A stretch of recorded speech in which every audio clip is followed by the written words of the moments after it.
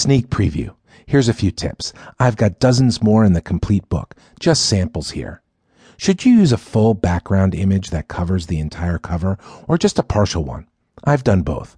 What I find effective is adding an image or picture that fits squarely in the center of the cover, leaving blank space on the top and the bottom of the cover for your title and your name as author. In other words, try an image that only takes up about 1/2 of your total cover size.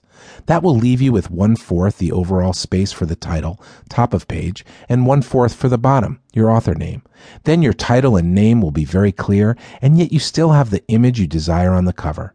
See examples of how I have done this by linking to my Amazon Central Author page, http://www.amazon.com//B001KIZJS4.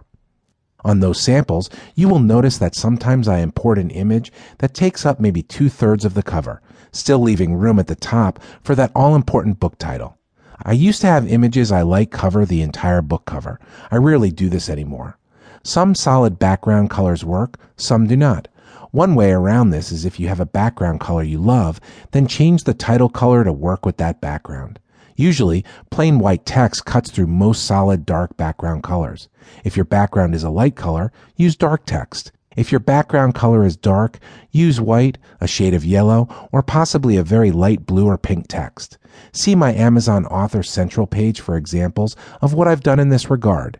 http://www.amazon.com//e/B001KIZJS4.